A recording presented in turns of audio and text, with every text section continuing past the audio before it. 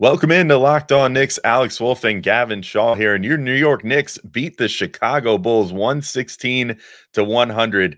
A bit like playing with their food down the stretch of this game. The Knicks just kind of decided to win, and at a certain point they did. A lot of that was thanks to a career-high 20 rebounds from Isaiah Hartenstein. He had a huge impact. Jalen Brunson and Julius Randle, 60-plus points between the two. Jalen Brunson almost matched his career high in assists again. Super impressive. But this bench unit might need a little bit of work. So we're going to talk about it next on Locked On Knicks. You are Locked On Knicks, your daily New York Knicks podcast. Part of the Locked On Podcast Network. Your team every day.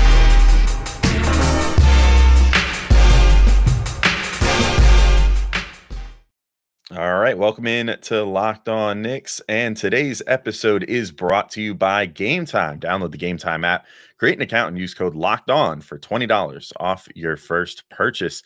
And we want to thank you guys for making Locked On Knicks first listen today and every day, whether you're checking us out on your favorite podcast platform or taking in the sights and sounds on YouTube. We appreciate you making us a part of your daily routine. Make sure you hit that notification bell on YouTube or the auto download function on your favorite podcast app so you never miss an episode. Especially because trade season for the Knicks right now, we're here for you guys sometimes more than 5 days a week. So, you never want to, if we got an emergency weekend drop, want to make sure you don't miss that. So hit those bells and auto downloads and all that. I'm Alex Wolf. I'm editor-in-chief of Knicks site, The Strickland, which you can find at strick.land. And he is Gavin Shaw, your favorite play-by-play broadcaster's favorite play-by-play broadcaster.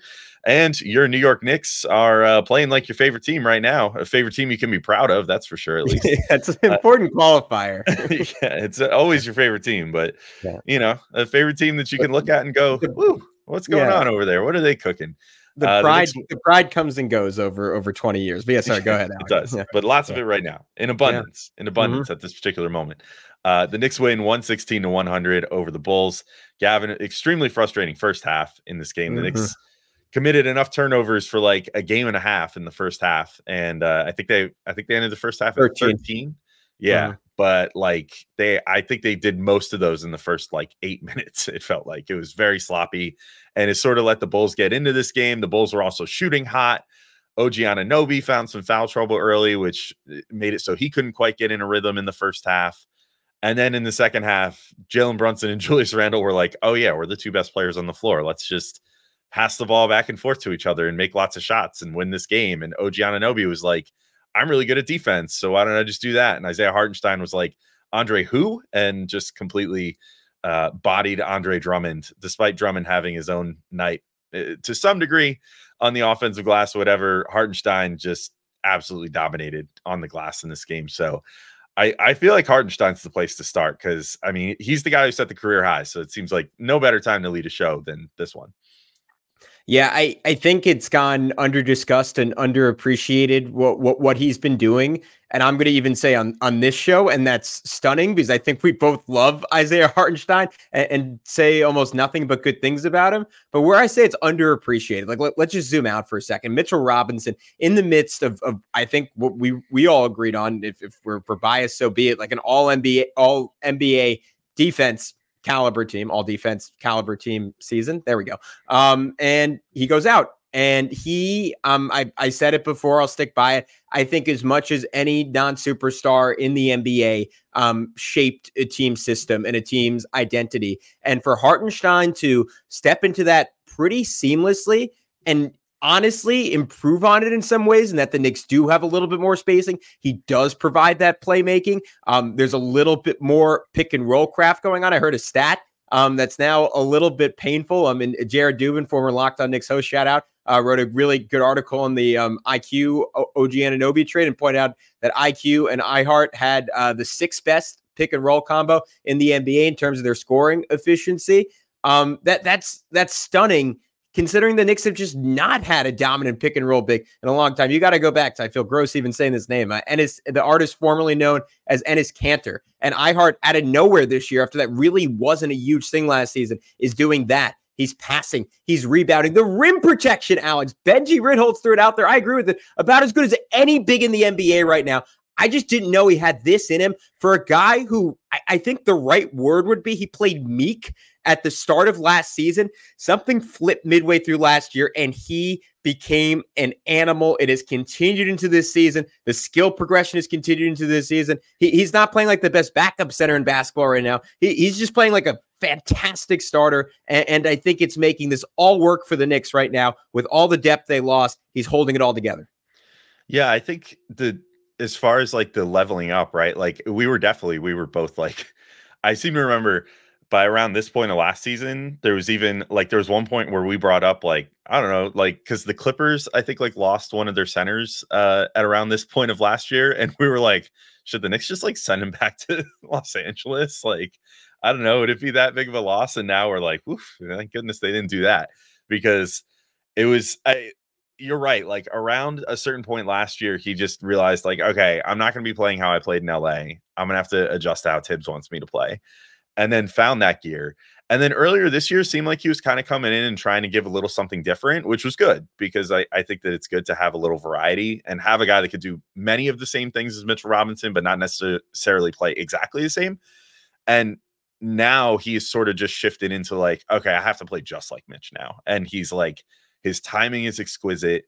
His the ability that he has to just like get in the perfect space to block like any big or any small, really. But I'm still like thinking about in the last game against Gobert, like just how he did that matchup, and then in this game against Drummond, and just like the quick hands on the inside too. It's so Mitchell Robinson-esque when Mitch is at his best, and then just the rebounding too.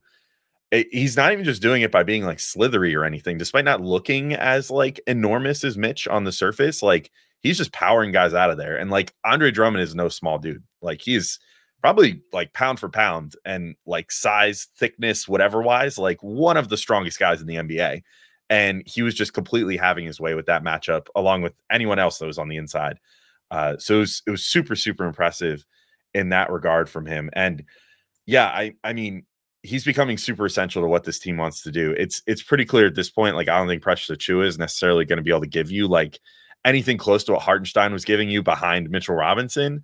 And so they're going to need like every bit of this from him going forward. But he kind of just seems to be getting better and better. So cool. I guess I'll just take it. Yeah. One quick final note on him. I think the shot blocking becomes even more important on a team without Emmanuel Quickley and RJ Barrett, because you just need those 4 to 5 extra easy buckets. And with iHeart, when he's blocking shots, it's leading to transition. And I got to study it closer, because I don't know if it's a thing where he's like batting it up the court, because he does get some of those like really just big blocks.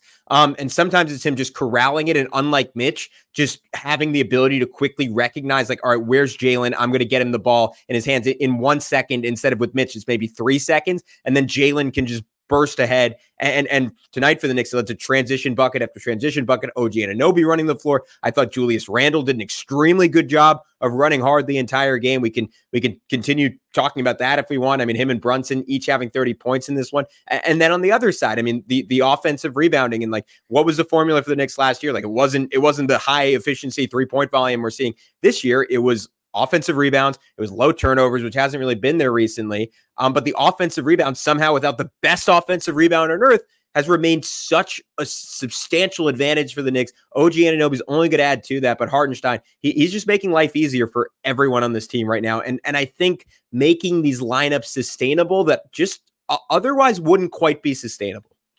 Yeah. And we'll certainly talk about some lineups that aren't looking super sustainable for the Knicks as we move on in this. I did just want to shout out, I'll put this under Hartenstein. This was my favorite team play of the whole game, though. And it actually came in the first half, which is ironic because the first half was terrible for the Knicks by all standards in this game. But I think it just showed the versatility and like the perfect version of what this particular lineup can be right now, or what like the starters can do at this moment.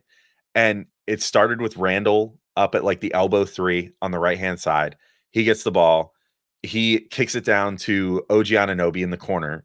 OG sees a driving lane, drives in, gets cut off, kicks it to a cutting Isaiah Hartenstein, who's coming from around the free throw line. He gets cut off also. But then that draws Jalen Brunson's defender in from the other corner. So he kicks it to Jalen Brunson in that other corner. Then whoever it was, probably Alex Caruso or something. So it was a good defensive closeout to get over to Brunson in time. Close it out onto him. He kicks it over to Dante DiVincenzo at the other elbow. Suddenly, every single player that's on the floor has touched the ball, and Dante DiVincenzo gets a wide open 3-point shot. I think I was a little concerned going into this new starting lineup that there maybe wouldn't be enough of guys that are able to put the ball on the floor and that the ball movement would stagnate a little bit and stuff like that. With the combined passing ability of everybody not named Brunson and Randle in that starting lineup, and that includes Hartenstein, which is something that we don't really see from Mitch. The offense, I think, is running so beautifully between those 5 players. And like, for as much as Hartenstein does on defense, he does a lot of that stuff on offense too. And sometimes it's not going to get recognition either, because a lot of it is like a great pass out of an offensive rebound that turns into a bucket, or that, turns into a swing sequence, which turns into a bucket, but he's not going to get the assist or anything for that. But that's a big thing that he does, and he has great vision for.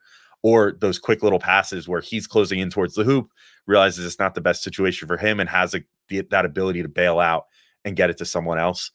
The Knicks are like probably going to have to pay him a lot of money this coming off season, which just further complicates things with a lot of guys that are going to need money this off season. So we'll see how that all goes when we get there. But I mean, he's earning every penny right now. He should be a starting player in the NBA going forward. And if he stays on the Knicks as a backup, like, good for him, but like he deserves to be really handsomely compensated because he's a really good player.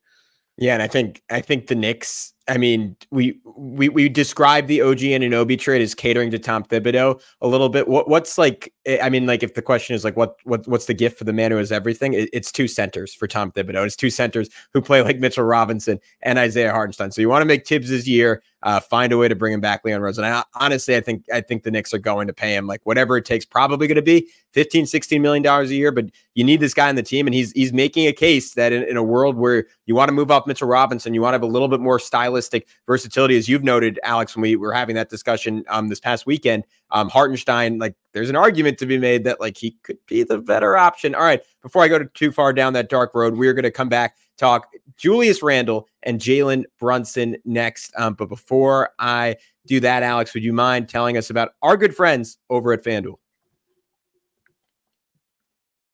Why, yes, of course, Gavin. I would be happy to, because the NFL regular season is wrapping up.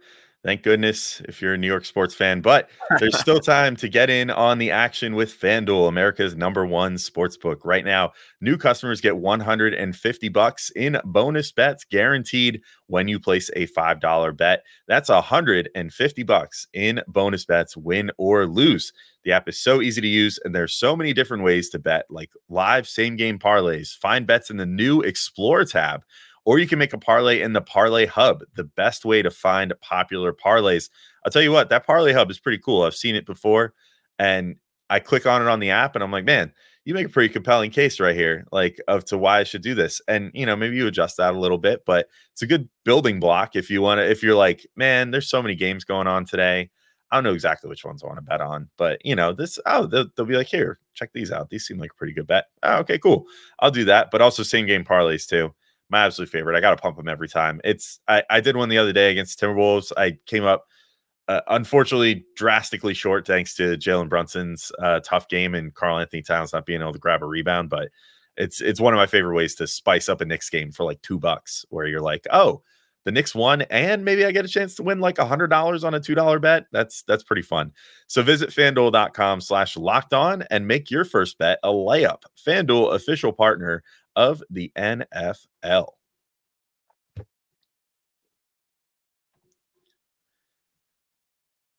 right, Gavin, we're back in to continue talking through this big win. And I quite frankly cannot believe, well, I can't believe, because Isaiah Hartenstein had a really good game. He deserved all that.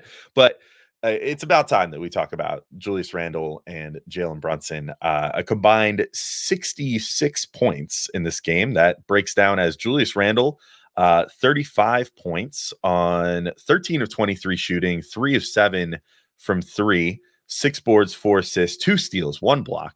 Jalen Brunson, 31 points on 13 of 22 shooting, 4 of 9 from 3. He almost matched his career high in assists from the other day, came just 1 shy with 13. And these two guys, I thought, I mean, when I was watching in the third quarter and the fourth quarter, as the Knicks were sort of just putting their stamp on this game and putting things away, Julius especially stood out in the second half because he had a pretty rough first half. I thought that he was falling into some of his worst tendencies as far as he turned the ball over a couple times. He, all in all, I just don't think was making quite the right reads. The touch wasn't there. Like he was missing some layups that he would normally make. And, it didn't really shoot the ball all that well. Like it looked like it was going to be an off night, and it was going to be almost like the reverse of Monday, where it would be Julius having an off night and Jalen Brunson having to like pick up the slack and maybe score like 40 points or something. And then the second half, Julius was just like, oh no, never mind. I remembered how to do all of it. And just like attacked, got inside time after time. It seemed like, I know it wasn't the case, but it felt like for a little bit there that he scored like 20 straight points for the Knicks. I mean, it was insane. Like he was just the shot making, the hustle plays, the just getting inside, finishing strong, doing all the best things that he does.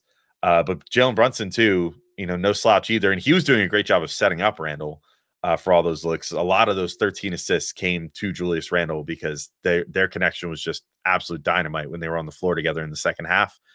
And Brunson too, I mean, just kind of carried in the first half and got the Knicks where they needed to be, kept them within striking distance so that they could obviously be the better team in the second half. But those two is one of their best games combined that I can remember in a while now, because it seems like for a while it's been like one will have a great game and the other one will have like a fine game. But we haven't had this like multiple explosion from both of them in a while. Yeah, I'm very concerned about how much is on both of their shoulders.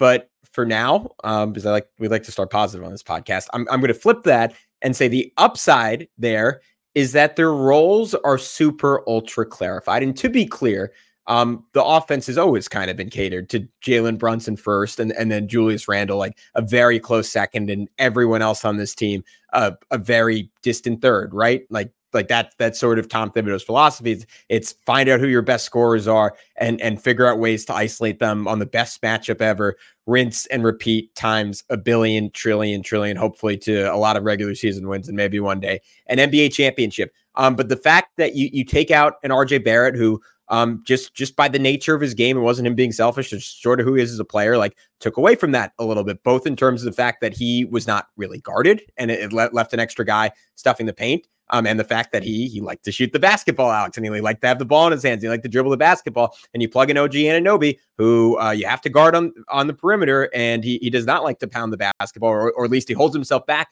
from doing so if he does enjoy that. Everything is kind of perfect for them. And there's no, like, you would see Randle and Brunson sometimes having concessions saying, all right, I know Quickly needs a possession here. I know RJ needs a possession here to get engaged.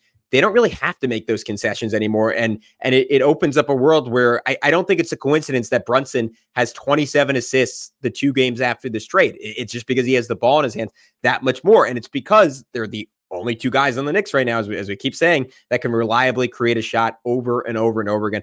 I'm going to focus, Alex, if after this you want to dive a little bit deeper on Brunson, on Julius, because I thought it was such an interesting game from him. And to your point, struggled in the first half. I think I don't even know if there's a pushback, because like I think this is kind of what you're getting at, but I don't really know how much of it was his fault, because our buddy Benji, you could check it out on Twitter, like he posted a screenshot of the Bulls defense. They had 5 guys with a foot in the paint, with Randle having the ball in the middle of them. And the first play where he got stripped, like someone didn't yell out that like someone was coming backside, but it was also the third guy guarding him. And if you don't have players around him that are like reliably going to hit threes, and I think even more importantly, because we know Deuce and Grimes can shoot, guys that if you have a frenetic closeout, they can drive and make you pay. The Knicks become absurdly easy to guard. And we're going to get into that. But then second half, Tibbs made adjustments to some extent, still put that lineup out there, but for the most part played Randle with better guys around him, and it made such a huge difference. I think the defense leading into offense, I mentioned it earlier, but Randle did such a great job running in transition. The final shot he made, or at least the final one that I put down in my notes, with the shot clock expiring, where he just bullied Alex Caruso, who was locking him up in the first half for an and one. That was like kind of an exclamation point on this win that made it 108-95, essentially put it away. And I thought defensively, Alex, Randle, like maybe OG Anunoby's inspiring him a little bit. Like he had some really good sequences in this game. My favorite one was It was Kobe White getting the ball in the corner, and Randle recognized it. And typically you'll see Randle recognize something like that happening, and he just won't move an inch. And this time he sprinted all the way over, got a contest, forced a miss, sprinted on down the court. Dante DiVincenzo hit him on a Hail Mary pass just ahead of the outstretched hand of Alex Caruso. Julius Randle laid it in. To me, that one play kind of summed up his whole night, but it was an awesome, physical, brutal performance. Like, there are nights where Randle's just making everything, like in that last Raptors game or against the Timberwolves, and he'll get 35 points.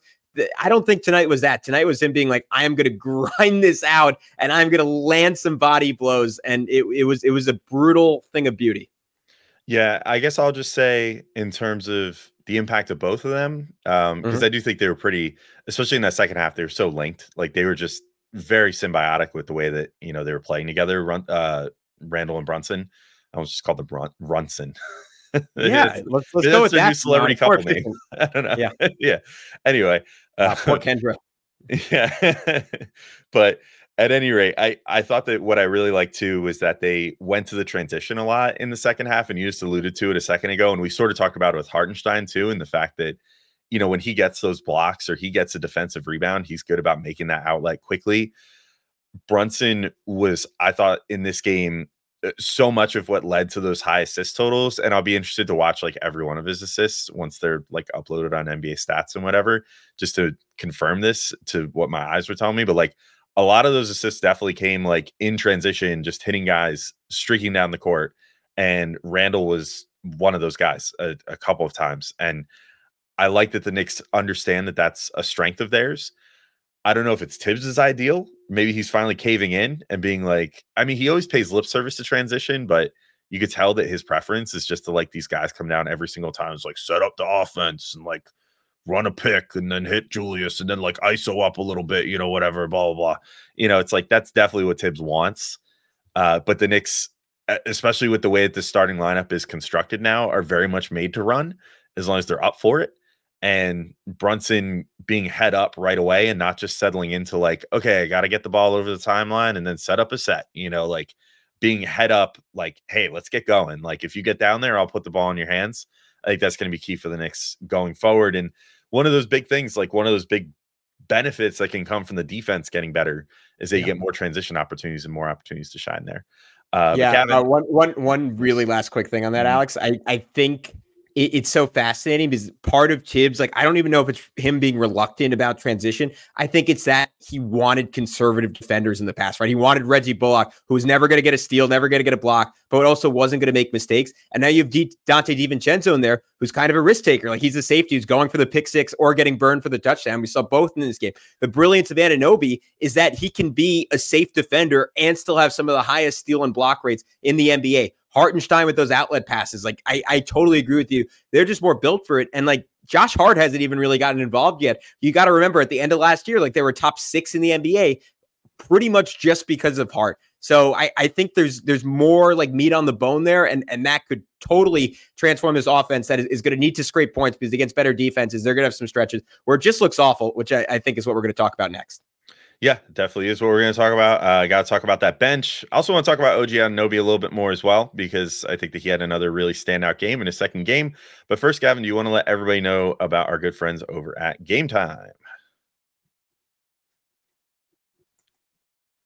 Absolutely, Alex. Game Time is the one place you should be going to buy your tickets, because you ultimately shouldn't have to be worrying about where you're going to go to get tickets for your next big event. And Game Time is the fast and easy way to buy tickets for all sports, music, comedy, and theater events near you with killer last-minute deals, all-in prices, views from your seat, and their best price guarantee. Game Time takes the guesswork out of buying tickets. I've told the story in this pod before, but it's near and dear to my heart because I got to see Jalen Brunson drop 50 points on 9-9 3-point shooting, and no one can take that away from me. And it was all thanks to Game Time. They made it super, super easy, and that I could already see the view from my seat. And honestly, like, it's not the fact they're a sponsor. The reason I went to Game Time is because of the Game Time guarantee. So what does that mean? It means you'll always get the best price. If you find tickets in the same section and row for less on any other ticketing site, Game Time will credit you 110% of the difference. So there's no world where Game Time isn't the lowest price. You can find exclusive flash deals and sponsored deals on tickets for football, basketball, baseball, concerts, comedy, theater, and more right up to the start time of the event. So take the guesswork out of buying tickets with Game Time. Download the Game Time app and create an account and use code LOCKEDON for $20 off your first purchase. Terms apply. Again, create an account and redeem code LOCKEDON for $20 off. Download Game Time today. Last minute tickets, lowest price guaranteed. All righty. We went through the positive, and you know what, Alex? Let's just get all the positive out of the way before we go negative. OG Anunoby, pretty good game. A little bit quieter. 11 points, 8 rebounds, 2 assists, 2 steals. But I thought his defense, wow, crazy. Shined late in this game, and he made just enough plays offensively to help the Knicks separate down the stretch of this one. Yeah, I think the big thing, I mean, I know we always bring this up, but, you know, if you look at single game plus minus, it can be a little deceptive sometimes. You know, it's like you have to look at larger samples of what guys do when they're on the court versus off, whatever. But if you get into the 30s in any given game, it's usually pretty good indication that you had a really solid outing. And OG Anunoby ends with a team high plus 35 in this game, which is absurd in 34 minutes. Also shoots 5 and 9, 11 points, 8 boards, 2 assists, 2 steals. Like, the numbers don't jump off the page, but like, I think the way that he played did, you know, even so, because what I really saw in this game was like the first half, things got derailed again. Like, he got 2 pretty quick fouls that took him out of the game earlier than Tibbs probably wanted. And then he came back in and like, it just seemed like, we'll talk about it in a sec. The negative thing is that the one particular bench unit that ran with Julius Randle was just awful in this game. And like, really was the large part of the Knicks going into the half down in this game. And so in that time when that was going on, the Knicks kind of lost their mojo and then come back in, and it was kind of like scratching and clawing. They did. I mean, OG almost had a 3 to end the half. If things could have moved like a quarter of a second faster from Jalen Brunson and Julius Randle getting the ball up the court, but they kind of like played a really slow version of hot potato where they let their fingers get a little singed first before getting into OG Anunoby. Lukewarm potato at best. Lukewarm potato maybe. Yeah, it must have not been hot enough. They were like, oh, you think this potato's hot? I don't know. I'm going to hold it all day. This is pleasant. Anyway. But yeah, they didn't get the ball to him fast enough. So he could have ended with 14 points because he hit a really nice, what could have been buzzer beater at the end of the first half. But you could already see the seeds being planted of him making an impact on the game towards the end of the first half, and it gave you some hope for the second half. And then he carried through on all that in the second half. And you know what's great about him is you get multiple levels of things with him. Like the 2 offensive rebounds, one of them came at a really key juncture. The Knicks just like really needed another offensive rebound. I don't know if they scored that an offensive rebound or a steal for him, but either way, there's this like semi-brutal sequence where the Knicks just could not make a shot, even though they were getting all these offensive rebounds. So it was like, I think it was Brunson took the first shot. I forget who took the first one, but clanked it. And then offensive rebound back out. Josh Hart, I think was the second one, misses it. And then Julius Randle took another one, didn't he? And then they get like 3 3-pointers, missed all 3 of them. Finally, I think it was Caruso grabbed the ball, was getting ready to turn and go up, either him or Dosunmu. I forget who was there for that.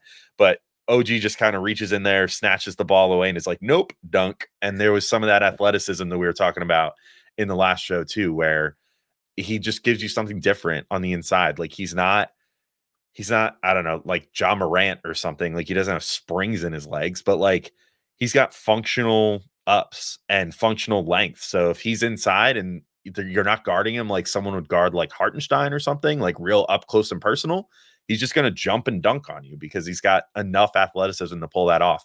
And he certainly did that. And that was, I think, one of the bigger impact plays of the second half, as far as like finally just sort of like driving the knife into the Bulls and being like, nope, this game's over. Your time's up here. We're going to win this game, because that was pretty backbreaking for the Knicks to miss 3 shots and then still get 2 points out of it on 1 possession. So I think that was just kind of emblematic of what OG brings, as well as everything we sort of loosely talked about to this point with the deflections, the man-to-man defense. Like he turned the valve off on DeMar DeRozan, and then he turned the valve off on Kobe White. Like he kind of just went around and like turned the lights out on everybody, you know, one after the other, and was like, nope, you're not hot anymore. You're not hot anymore. It's done. You know, forget it. Just go home. And the Knicks sent the Bulls back 0-2 on this I don't know if they're still on a road trip, but they lost in Philly the night before in embarrassing fashion and lost similarly embarrassingly to the Knicks in this one, largely thanks to OG Anunoby on defense. Yeah,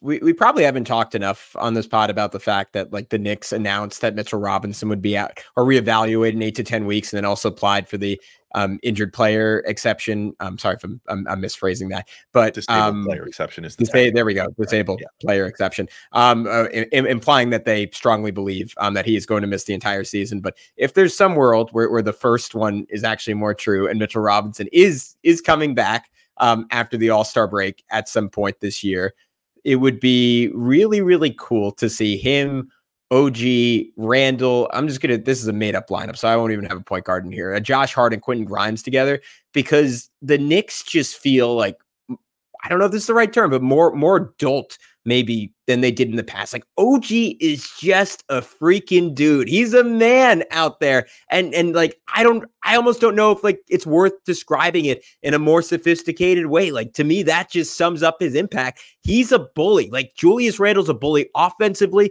OG Anunoby is a bully all the time. He's not a one-way bully. Like he had this great attack on a closeout, and the Bulls sent the second defender in his way. He had to go to an up and under. He missed it, but he just got it back. He was too damn strong around the rim, laid it in. It just sometimes like I describe it, Mitch this way sometimes. I describe Randle this way sometimes. Like now OG's in this category too, where it's like a college guy playing against high school. It's like an NBA guy playing against college guys. Like he just looks too big, and his defense down the stretch was just outstanding. It was easy to miss if you weren't watching closely, if you weren't watching every clip 3 times like Tibbs. But he had like this great like slide in help defense at the rim to cause a Caruso miss. He was doing that over and over again against the Timberwolves. He had this awesome sequence where it was like Patrick Williams and DeMar DeRozan, I'm pretty sure, playing a 2-man game on the perimeter. Unfortunately, Hartenstein got flipped out onto the perimeter. So DeRozan saw that. He tried to get the ball to Patrick Williams really quick so Pat Will could drive and probably get right by Hartenstein. OG with those 7'2" wingspan arms, able to deflect it. Eventually, they do get it to Patrick Williams. Patrick Williams pretty quickly beats Hartenstein, but OG, recognizing that the shot clock's about to expire, just sprints over, gets a great contest on it, forces the miss. Did the same to Kobe White on a switch after Kobe White was just torching poor Deuce McBride earlier. What a sequence from OG Anunoby. Alex, we promised we'd get to it. We'll do it right now. The bench unit needs some help. We alluded to it a little bit when talking about Julius Randle, but that Deuce McBride, Quentin Grimes, Josh Hart, Julius Randle, Precious Achiuwa lineup is not it. Because Deuce McBride is not an NBA point guard right now. And I don't even know if he's an NBA player right now. The way I know he ended up hitting a 3 in this game, but the way he's playing offensively, even though he had some awesome moments defensively, took back-to-back charges, like that lineup just does not have enough oomph, enough spacing. It honestly, like, I think it's going to tank the Knicks in a playoff series. I know in a playoff series, you can cut down your rotation. You can play your better guys more minutes. It might even tank them in the regular season, though, as they continue to play better and better teams. It is a fire show off. That almost makes it sound good. It is a tire fire offensively. That's what I was going for. So I'm gonna throw a proposal your way that, based on our pre-show conversation, you are going to shut down. But I kind of think hot take alert coming up here. It's Evan Fournier time, and I know he's not a point guard, which is what this unit is. This unit is desperate for a point guard that can create an advantage. But what Fournier is someone who's averaged 15 points in the NBA in 6 different seasons. He is a professional scorer. He's played in super big games, mostly on the international stage, but has played in super big games and played well in super big games. I know it's looked really, really bad whenever he's played this year and whenever he's played last year, but I think if he was given whatever it is until like the trade deadline, where he's hopefully dealt for something better, like 18 or so games to get into a rhythm, he could provide some shooting. He could provide just a little bit more playmaking, and he could provide someone who's at least confident enough to attack a closeout, run a pick and roll. We've seen him have fantastic chemistry with Julius Randle in a 2-man game. My point here, Alex, is like this team, like if they make a trade overnight for something better, that's fine. Then we don't need to go to Fournier, but they need another guy in that lineup who can just do something with the basketball. And there's nothing there right now. There's nothing there, to the point that a crummy Bulls defense or an average Bulls defense could absolutely shut them down and almost get Chicago back in the game again to start the fourth quarter after taking a big lead in the second quarter when that lineup was out there. So I think before I would break the Evan Fournier glass, I need to see what Malachi Flynn can do. Like, I think that he's a guy that we were certainly high on going into that 2020 draft. And I remember when the Knicks took Quickly, we were like, but Flynn was right there. Like we were like super into him. How the turntables. But like, I think that I would more want to see him in 9 minutes per game than Fournier, because as much as Fournier can make shots, I guess the other alternative that I would throw out there is don't even put anyone, like, if you're going to throw Fournier out there, just figure out a way to keep like DiVincenzo out there an extra 10 minutes or something. Like, play DiVincenzo 33 minutes and then, I don't know, Hart an extra 2 minutes or something like that. Like, just do that and just play the like super cutty, shooty brand of basketball that those guys play. Like, just everybody's making off ball cuts. Everybody's trying to get inside. Just try to feed them backdoor. Try to hit guys, coming around, swinging around on the perimeter. Like, just play a nonstop motion. Like, create like a orbit around Julius Randle of just, like 3-point shooters and cuts, if that's going to be your lineup. That said, like, I did like that Tibbs sort of adjusted a little bit in the second half, and instead of going to Randle as the last man standing out of the starters for an extended period, he went with Brunson going up until like butting up to the fourth quarter, basically, and then went to that lineup. And I wish he had just kind of not gone back to that lineup, because when he put them back out there, I think it was to start the fourth. Maybe they had a second at the end of the fourth, but I just remember at the start of the fourth quarter, I'm looking and I'm like, you're so close to putting this game away. Why would you put that lineup back out there? Like, they were nothing but a negative in the first half. Like, you want to talk about single game plus minus again? Grimes ends up a -20. Deuce ends up a -15. Precious ends up a -16. Every other player was a positive on the team in this game. And that's like a clear indication, like, that lineup did not work. So why would you go back to that again? I'm kind of with you. Unfortunately, like, the way that Deuce is playing, I don't know if they got to like send him back to the G League for a minute and just be like, hey man, like, remember when you were scoring like 32 points per game in the G League? Like, figure that out again, please. Because we need a little more of that up here. Like, we need that confidence. Like, I know that Tibbs is notorious for the quick hook and whatever, but he is definitely giving Deuce a chance here. And Tibbs likes Deuce, apparently. Like, that's why they extended him and everything else. Like, he officially can't be traded until I think this offseason now, because they just extended him. So, like, he's safe. Like, he should know, like, you're not going to get quick lead here. You're not going to get traded. Nothing's going to happen. I hate that as a verb, but yeah, go ahead. Yeah, you're not going to get played too little and then traded. Given up on. He had 26 tonight, Alex. He had 26. Yeah, it is what it is. But that's basically my main point. I just think I want to see Malachi Flynn first, but then, certainly if the Knicks have one more move to make, which I think we're in agreement that they do, we'll just wait on that, I guess. But I think Flynn can make a better stopgap than Fournier if I'm a betting man. I just think Fournier would turn what's already a tenuous situation in that backup unit, with Precious clearly not being like anything close to what Hartenstein's giving you at the center spot. Like, I just don't think you want to be like, oh, let's throw another like awful defender out here and just see how things go. Because I think you might make up for some of the losses on the offensive end, and get some points back with Fournier. But we've seen, and this is why he doesn't play anymore, and it's just essentially a chunk of salary now, that he just gives up more than he gets on that end at this point in his career. So we'll see how that all goes ultimately. But Gavin, I think that's it for me. That was the only thing I wanted to gripe about, because otherwise it was a pretty fun game. But the Knicks have a much stiffer test on Friday against the Sixers, which hopefully they're able to smooth out a couple of these little bad things, because they're not going to get the opportunity to just stomp the Sixers like they did the Bulls today. Yeah, I was saying it to you pre-show, but I think it was 54-44, and then from there the Knicks outscored them 72-46 when they were like, all right, let's take things seriously. My final point on that lineup is it might be a disaster with Fournier, but I think it would be a funnier and more enjoyable disaster. So that's kind of where I'm at on that, and I'm looking to be entertained. That's what basketball's for at the end of the day. Final thing, clean up the turnovers. Jalen Brunson, he's been like obviously fantastic to see him get off the schneid, to use an Iron Eagle term. In terms of his shooting, that was great. Passing was great.